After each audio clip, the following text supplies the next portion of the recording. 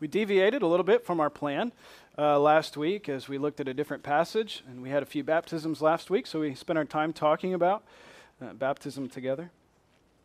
But we're returning this morning to the letters of John, as we've been there for many weeks. I don't know how many. I lost count. Coming up on 30 weeks, I believe. But, we're almost done, and you can tell because we're going through verse 10 of 3 John this morning, which means my plan is that we only have one more week in 3 John, and there's no more. There's no 4th John. And so we have to be done with the letters of John next week. At least that's my plan right now. And but as soon as we finish the letters of John, we are, yes, finally, going back to the book of Isaiah. So if you were with us, there are many of you who were not, but some time ago, we started walking through the book of Isaiah together, and we got a little over halfway. And we changed over to the Gospel of John, and then we did Philippians, and then we did the letters of John, and now we are returning to the book of Isaiah, and we're going to finish that out together. Okay? So just be prepared. Maybe go through and read the book of Isaiah so we can kind of regain our context as we start to look at that together again. But this morning, we're in 3 John, beginning in verse 5, so let's look at our text. It says, "Beloved, it is a faithful thing you do in all your efforts for these brothers, strangers as they are, who testified to your love before the church. You will do well to send them on a journey in a manner worthy of God. For they have gone out for the sake of the name, accepting nothing from the Gentiles. Therefore, we ought to support people like these, that we may be fellow workers for the truth. I have written something to the church, but Diotrephes, who likes to put himself first, does not acknowledge our authority. So, if I come, I'll bring up what he's doing, talking wicked nonsense against us. And not content with that, he refuses to welcome the brothers and also stops those who want to and puts them out of the church." All right, we'll stop there this morning. So as we began 3 John, Jimmy did that introductory sermon there to 3 John, and we learned quite a bit already. It's the elder John writing to the beloved Gaius. And he loves him, and he prays that all may go well with him in every area of his life. Physically, certainly, but more specifically and more importantly, spiritually. Do you remember that? Then he says, "I have no greater joy than to hear that my children are walking in the truth." We remember this as well. How could you forget it? How could you forget the fact that John is overjoyed when he hears that his children are walking in love and in truth? This is what John wants for his people. This is what he wants. Gaius is a believer living somewhere in Asia Minor. That's pretty general, right? That's pretty generic. For the last time, let's look at our beloved map. Here we have Asia Minor, and those little red dots are one of them is the island of Patmos, which you can see out in the water. But then the others, the 7 are the 7 churches that we find in the book of Revelation. So 7 dominant or primary churches in Asia Minor. And one of them, which is very significant to us, is Ephesus, and I've labeled it because, in all likelihood, the evidence shows that John was living in Ephesus at this time as he wrote these letters. So, Gaius would have been living somewhere around in this area. As he identifies himself as the old man, again, the elder to the beloved Gaius, he has no reason to identify himself by name because Gaius knows him well. So we know that he knows Gaius well. We know that he's a believer. We know that there's a former association there. They have connections, and that he's living somewhere in Asia Minor near John. And what is Gaius doing here that's caused some kind of stir? He said in verse 3, "I rejoice greatly when the brothers came and testified to your truth, as indeed you were walking in the truth." So what happened there? John is at his church, and a group of guys who had been traveling encountered Gaius. and they found out that Gaius was doing well, and he was doing everything that he should be doing, and he welcomed them in. And these guys left Gaius's house and went back to John, and they reported to John, Gaius is all right. Gaius is doing good. We like Gaius. He is being very welcoming to believers, and we just wanted you to know. So what prompted John then to write a letter to Gaius? What's the issue? The subtitle of today's sermon, where it's Workers for the Truth, but, sometimes titling a sermon, if you've ever done it, that can be a challenge. I normally take my titles from the text itself. I don't know if you've ever noticed that or not, but generally my titles come from the text. This one I wanted to call something like, don't be like Diotrephes, okay? Be like Gaius. We all want to be like Gaius. We don't want to be like Diotrephes. But that's really kind of what's happening here is there's a tension between two guys. And the tension is between Gaius and Diotrephes, and we're introduced to that in our text this morning. What is this tension, and of what significance or bearing or weight might it have to a church some 2,000 years later? That's kind of questions we want to know. Why was the letter written? How do we understand it? And of what significance might that be to a church who is gathered some 2,000 years later? We want to know those things. What is the Lord telling us through this text? So let's look at it in some detail, okay? Let's look at first verses 5 and 6.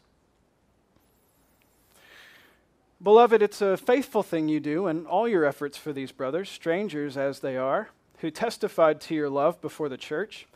You will do well to send them on their journey in a manner worthy of God. So as I read this, and I was looking at, I always have a side-by-side comparison. This is relevant, I promise. When I'm studying, I can link together the English and Greek text, and they kind of scroll together. But anyway, I noticed a particular word that was used here, and it's synergoi. And there was a coffee shop in Louisville called Synergos, and that Amanda and I used to go to, and this was when I first went to Bible college. I had no clue what this was. A coffee shop called Synergos. That's weird. It sounds kind of cultish. I don't know what that is. But it's a Greek word, and in our text it means fellow workers. And this really centers on the idea of our text this morning, that we might be fellow workers, synergoi, fellow workers for the truth. Fellow workers for the truth. He writes of Gaius that he's being faithful in all of his efforts to strangers. Strangers. Strangers as they are. There's another interesting concept here because we're talking about hospitality.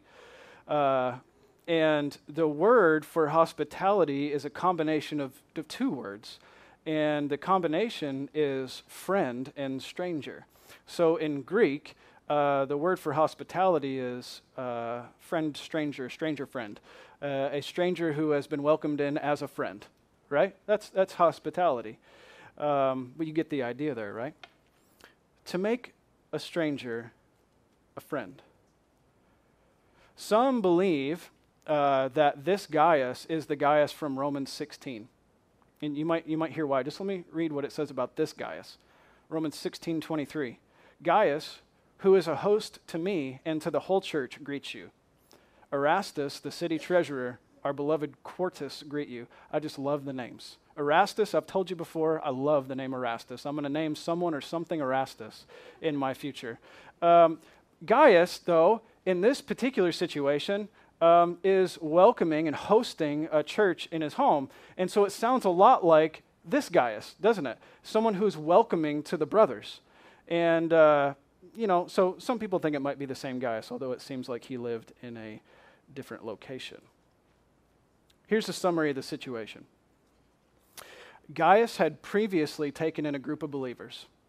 He cared for them for a while as they were passing through. They went back to their home church, where John is. They told them about the support they received from Gaius. And now another group has just arrived at Gaius's doorstep.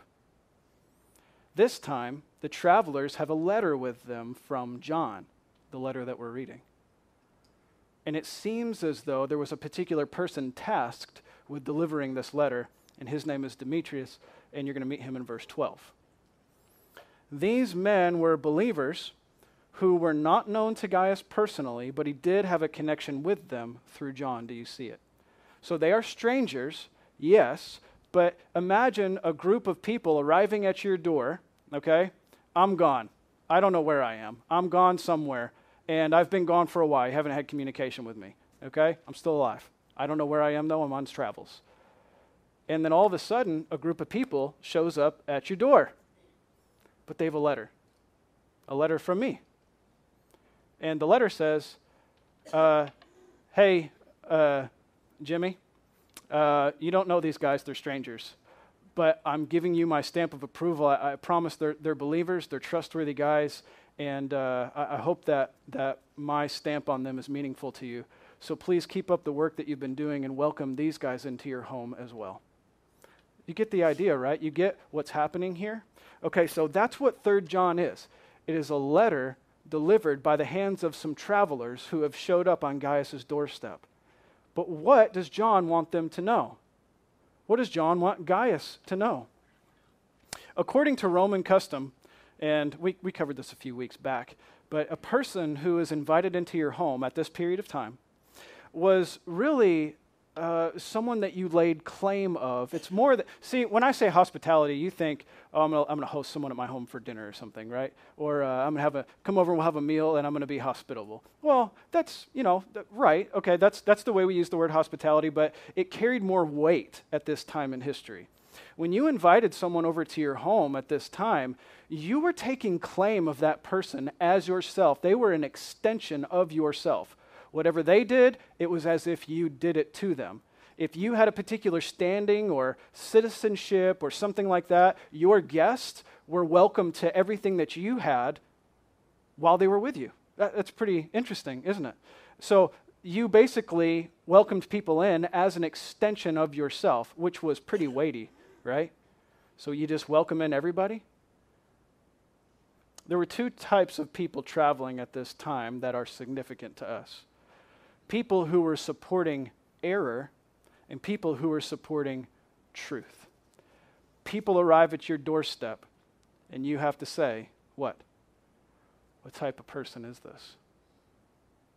Because we are told in 2 John 10 and 11, if anyone comes to you and does not bring this teaching, do not receive him into your house or give him any greeting.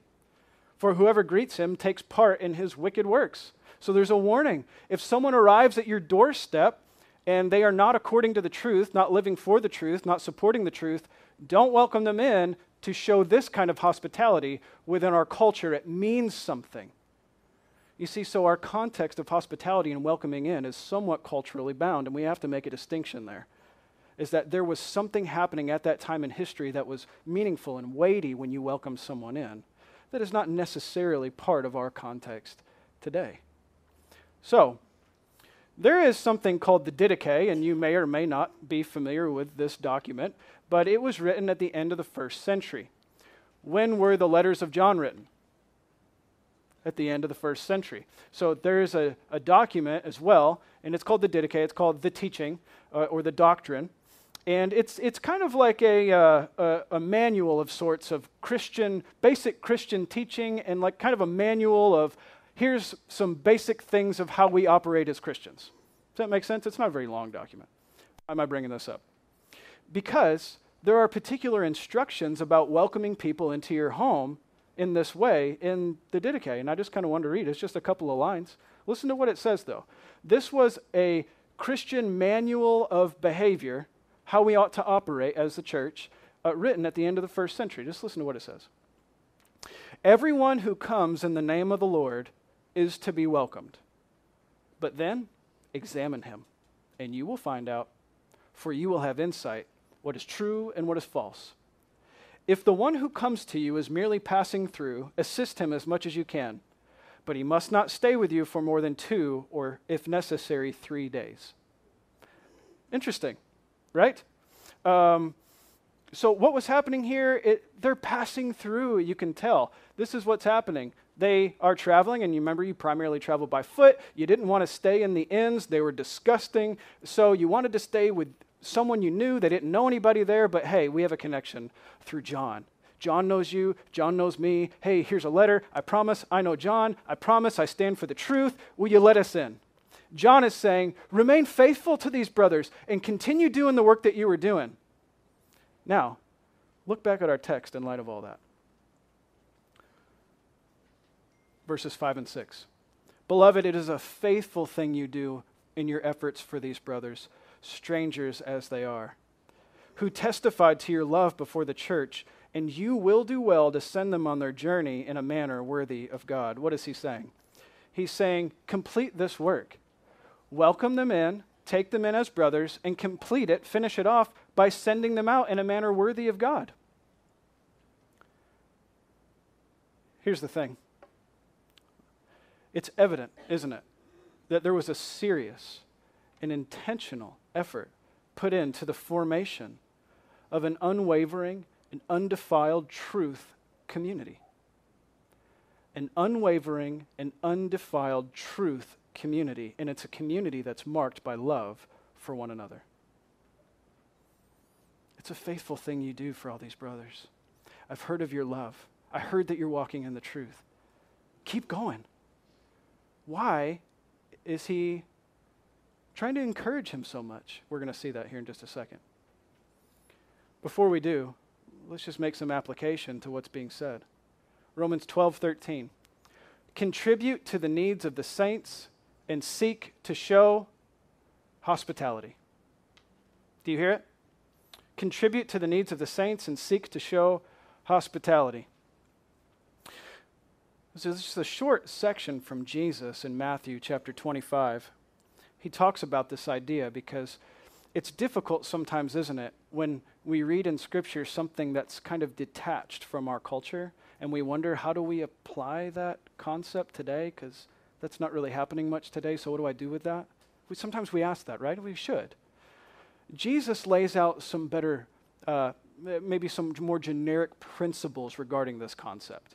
Okay? This is a specific way of applying what Jesus is saying generally in Matthew 25. Just listen and you'll get it. You're familiar with the passage, so maybe my reading of it is sufficient. Listen to what it says. Matthew 25, beginning in verse 31. When the Son of Man comes in his glory and all the angels with him, he will sit on his glorious throne. And before him will be gathered all nations, and he will separate one from another as a shepherd separates the sheep from the goats. And he will place the sheep on his right and the goats on his left. And the king will say to those on his right, Come, you who are blessed by my Father, and inherit the kingdom prepared for you from the foundation of the world. For I was hungry, and you gave me food. I was thirsty, and you gave me drink. I was a stranger, and you welcomed me in. I was naked, and you clothed me. I was sick, and you visited me. I was in prison, and you came to me. And the righteous will answer him and say, well, it seems like they're saying, I think you have the wrong person. I don't remember doing that to you, Lord. So they say, the righteous will say, Lord, when did we see you hungry and feed you? Or thirsty and give you drink? And when did we see you as a stranger and welcome you in, or naked and clothe you? When did we see you sick or in prison and visit you? And the king will answer them, truly I say to you, as you did it to one of the least of these, my brothers, you did it to me. We are welcomed into the family of God, adopted as co-heirs with Christ. When we care for people, we are caring for God's children. And this kind of hospitable behavior is what is being expressed, that if you truly love the children of God, then you will be caring for them in this way. God, you will be caring for them. Now, we should boil it down a little bit, right? Here's the question to ask yourself. Has this very simple concept impacted me in such a way that I actually reach out and care for other believers? Or am I one of those that wait around to be cared for? Generally, we lean towards one or the other. We're the kind of person that we go, we give, we call, In the modern world, we text, right? But there are some who are on the receiving side primarily, who wait for the call, wait for the text, sit around, and want to be served. We need to see both sides of this. Are we entitled to be served? If we feel a sense of entitlement to be served, then that's not a humble attitude of Christ, right? If you have the attitude where I want to serve, that is the attitude of Christ, for he came not to be served, but to serve, right? And so it should just be an overriding desire in us that continues to develop and change over time, that we want to help the children of God. In what way? In any way that we can, in every way that we can. We all have our failings with this. I do not do this perfectly, far from it. But I want to do better. Why? To love the children of God, because I love God and I love his children and I want to care for them. Is this the kind of attitude that is flowing out from your heart? You look around you today and you see people, you say, I want to care for you. I want to make sure you're okay. Anything you might need, is there anything I can do for you? Can I help you in any way? Now, if that begins to be our heart, I think we've started to understand the heart of Gaius. But as I said, we ought to be like Gaius, and we ought to not be like Diotrephes. Let's learn a little bit about him. We'll begin in verse 7. They've gone out for the sake of the name, accepting nothing from the Gentiles. Therefore, we ought to support people like these, that we may be fellow workers for the truth. Now, what's being said here has a context. They've gone out for the sake of the name. I'm telling you that they have, accepting nothing from the Gentiles. Therefore, they are dependent upon the church's support. Therefore, we ought to support people like these.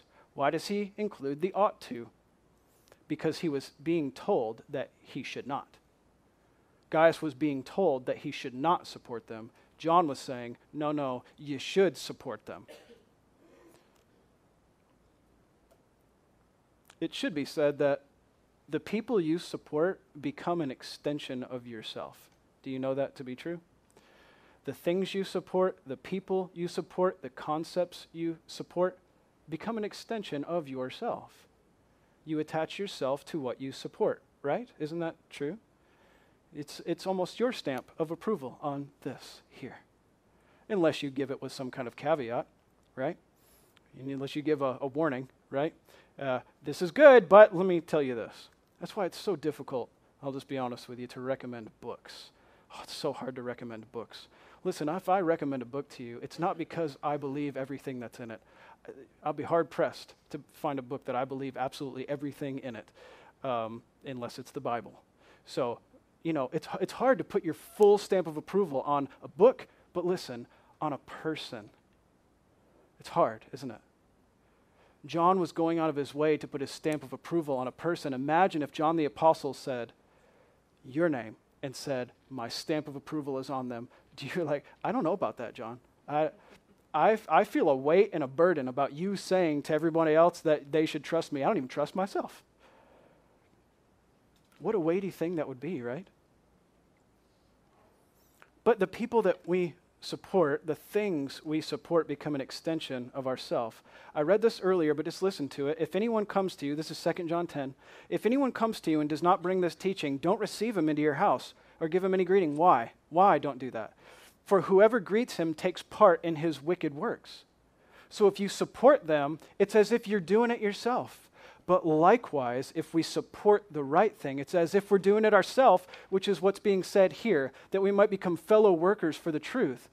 Support them on their way, and it's like you're doing it with them. You're fellow workers in that with them. But if you support the wrong thing, you're a fellow worker with them in error, in wickedness, in evil.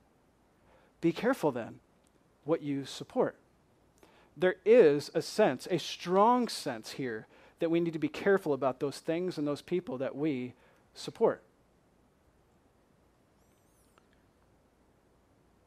Come down to verse 9.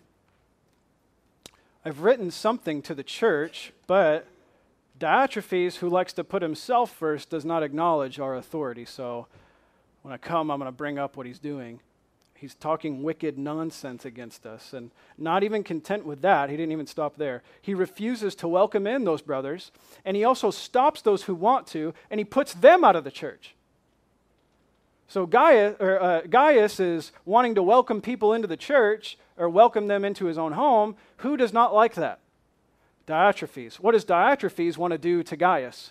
Kick him out of the church. Do you see it? He wants to get rid of all those people who are supporting John and not supporting me. I think it's a better translation here. There's the ESV is wording this, Diotrephes, who likes to put himself first and does not acknowledge our authority. The word authority is not in the text. The concept, I get it, is there, but the translation that might be better is, Diotrephes, who desires to be first among them, does not welcome us. Diotrephes, who desires to be first among them, does not welcome us. Now, there are some character issues with Diotrephes, and there was a serious tension developing between Diotrephes and Gaius.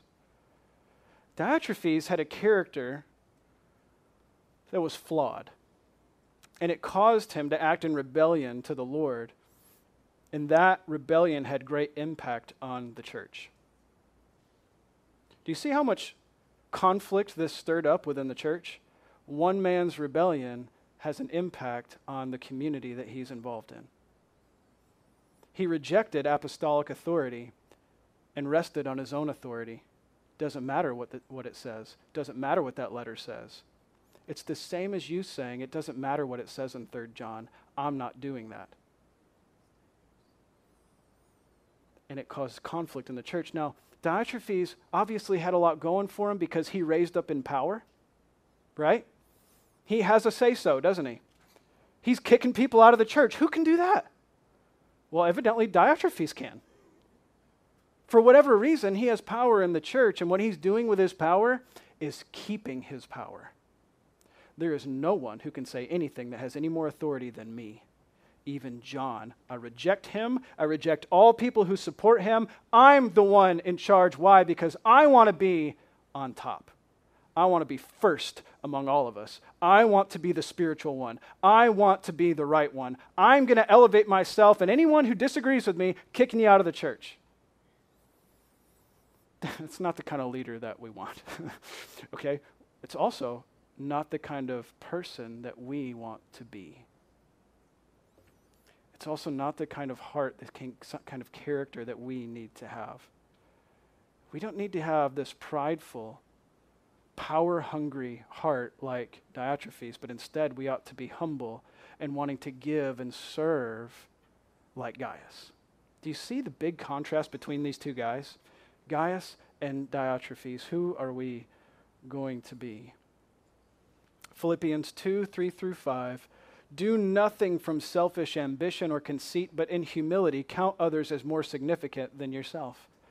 Was Diotrephes doing that? Let each of you look not only to his own interest, but also to the interest of others. Have this mind among yourselves, which is yours in Christ Jesus, being concerned for the interest of others. Was Diotrephes doing that? Are you doing that?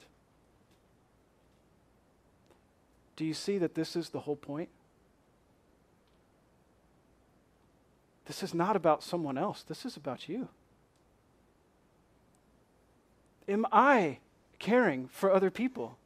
Am I supporting other people? Do I have a long way to go in this? Do I walk around or wait around? I'm someone to serve me, someone to care for me. That's what I want. You serve me. Or are we ready and willing to come in and among God's people and to care for them, to love them and support them in whatever way that we can? Listen, if everybody had this heart, we would be overflowing with people who are cared for, right? Because if everybody shares this heart of care, then everybody's going to be cared for. There's more than enough people in this room to care for all the people in this room. This is not the job of the church. You get what I'm saying by that? It's like, well, I come and I attend the church service, but then it's the church's job, the people we pay, they need to be caring for the people. Unfortunately, this becomes a mindset in churches, as if it's a business. And it's like, we pay you, do your job. Care for people, that's your job. No, that is what I'm to do as a believer. You too. That's what we're to do as believers. We're all to care for one another. This is not some hierarchy that only certain people care for people. We're all to go out of our way to care for people, and there's not one of us doing it perfectly. But we ought to have a heart that says, I want to serve, I want to give, I want to support. We should not have the heart of Diotrephes that says, I want to be on top, and whatever gets in my way, I'm going to demolish it. Right? Very different character qualities. And by the way, I made a mention of this, but when we act in rebellion to that and we attempt to elevate ourselves, don't you realize the conflict it creates inside the church? Have you ever been part of a conflict in a church because either you or someone else was attempting to elevate themselves in authority and pride and entitlement? It creates problems because that's not how the church is meant to operate. The church is meant to be a reflection of Christ and have his humility. And I want to serve. I want to love the people of God rather than I am here to be served by you. Elevate me to a position that I want, and it doesn't care what gets in my way. I want my position. Two different ways here. Gaius or Diotrephes. He's going to go on to say, don't imitate this evil, but imitate good, but we're going to get to that next week. It's all tied together, but this morning we're taking the Lord's Supper, and so I'd just like to transition for a moment and look at 1 Corinthians 11. If you would just turn there with me, I just want to spend a moment looking at this text, and then we're going to take the Lord's Supper together. If you would turn in your Bible to 1 Corinthians 11.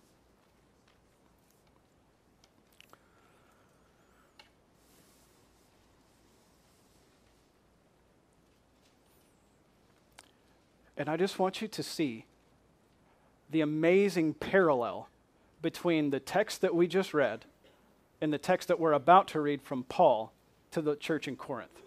It is an incredible parallel of some character issues, character flaws that were causing divisions in the church. So just listen. Beginning in verse 17, but in the following instructions I do not commend you. I can't. Because when you come together, it is not for the better, but for the worse. When we gather together as the people of God, as we have this morning, it should be for our betterment. It should be for the better, not for the worse. Unfortunately, our failings sometimes create it creates a circumstance where when we gather, it actually is to our detriment and not to our benefit. And it's due to rebellion. But he says, when you come together, you're actually harming one another, not helping one another. So, in the first place, when you come together as a church, I hear that there are divisions among you. And I believe it in part. But there must be factions among you in order that those who are genuine among you might be recognized. When you come together, it is not the Lord's Supper that you eat. For in eating, one goes ahead with his own meal, another goes hungry, another gets drunk. What? Do you not have houses to eat and drink in? Or do you despise the church of God and humiliate those who have nothing? What shall I say to you? Shall I commend you in this? No, I will not. Do you see an attitude here of pride and of arrogance? And when they would come together, it's a little different than what we do now, the practicalities of it. They would bring their own food, their own meals. And those people who had a lot of money would bring a lot of food and delicacies and fine wines and things like this. And they would bring them, and they were living in luxury at their table. And then you look over, and there's this family that doesn't have anything. And they could care less.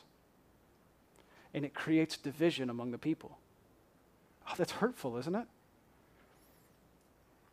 So he says, when you come together and this is your attitude, that you want to elevate yourself and not serve one another, if you come together and that's your heart and you take the Lord's Supper, it's not even the Lord's Supper at that point. It is not the Lord's Supper that you're eating.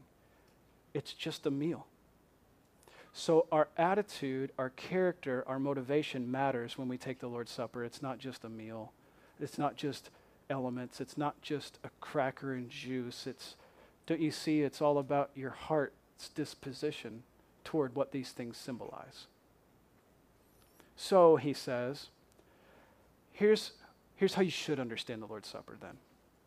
I received from the Lord what I also delivered to you, that the Lord Jesus, on the night when he was betrayed, when he had given thanks, he took the bread and he broke it, and he said, "This is my body, which is for you. Do this in remembrance of me." And in the same way, he took the cup after supper, and he said, "This is the cup of the new covenant in my blood. Do this as often as you drink it in remembrance of me. For as often as you eat the bread and drink the cup, you proclaim the Lord's death until he comes." Does literally eating and drinking proclaim the Lord's death? Paul says no. Don't you realize that when you eat and you drink with the wrong attitude, it's not proclaiming anything but your own sinfulness? And it makes a mockery of the gospel. So, when you take the Lord's Supper, it's all about Christ. Do this in remembrance of me, that is Jesus. This is the new covenant in my blood. Do this as often as you drink it in remembrance of me. And as often as you do this, you proclaim the Lord's death until he comes. You see, it's outside of us. The focus in the Lord's Supper is not here, it's outside of us. It's all about the Lord, his finished work. Focus on Christ. And it's an amazing thing when the focus is off of, or is on Christ, it becomes off of you, which changes your mentality, doesn't it, completely? It puts life into perspective when we put Christ in his rightful place. Isn't that right? The Lord's Supper does that for us. You need to be sure to have Christ in his rightful place in your heart this morning, because if you simply eat and drink without doing that, it is not even the Lord's Supper that you're taking. Last bit of instruction, beginning in verse 27. Whoever therefore eats the bread and drinks the cup of the Lord in an unworthy manner will be guilty concerning the body and blood of the Lord. So let a person examine himself then, and so eat the bread and drink the cup. For anyone who eats and drinks without discerning the body eats and drinks judgment on himself. And that's why many of you are weak and ill, and some have died. But if we judged ourselves truly, we would not be judged. And when we are judged by the Lord, we are disciplined so that we might not be condemned along with the world. So there we have it. There is something that ought to be happening when we take the Lord's Supper. We are looking at Christ and putting him in his rightful place, remembering his finished work, but then also proclaiming his death until he comes. And so, as I've said, there is a looking back at what Christ did, there is a looking forward at what Christ will do, and there is a looking inward and examining ourselves. It's back, it's forward, and it's inward. It's in us. If you're not looking all three places, you're not taking the Lord's Supper appropriately. We're looking at the finished work of Christ and what he will do, yes. But we must also put judgment on ourselves.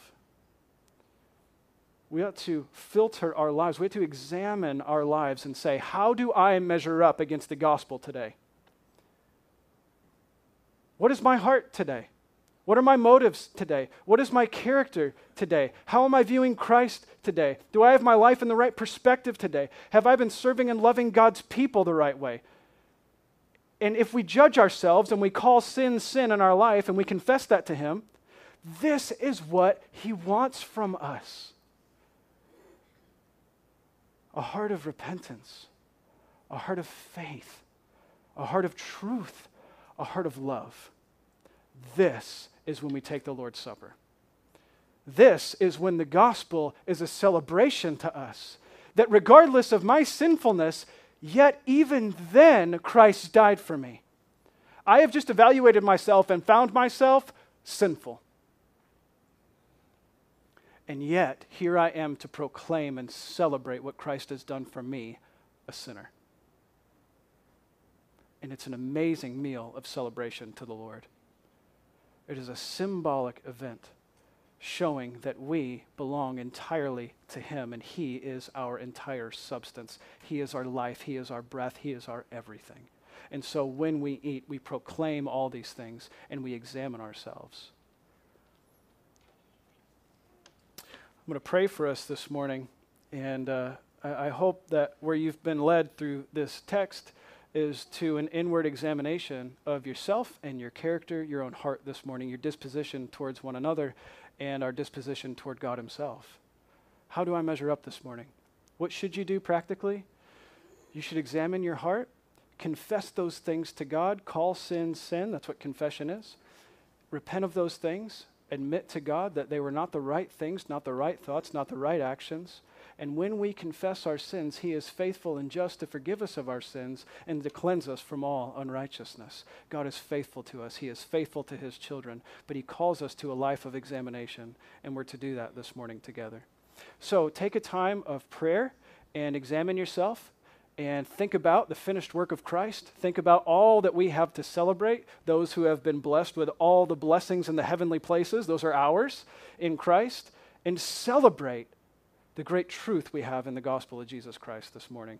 So I'm going to pray, and then Katie's going to come and play some music for us. And during that time, we have an amount of time here to just pray and to talk to the Lord. And whenever it seems right to you, you can come and take of the bread and the juice. And anytime, we're going to sing a song after that as well. Anytime during these last two songs, it would be an appropriate time for you to come and take that, okay? But let me pray for us, and we'll celebrate this time together.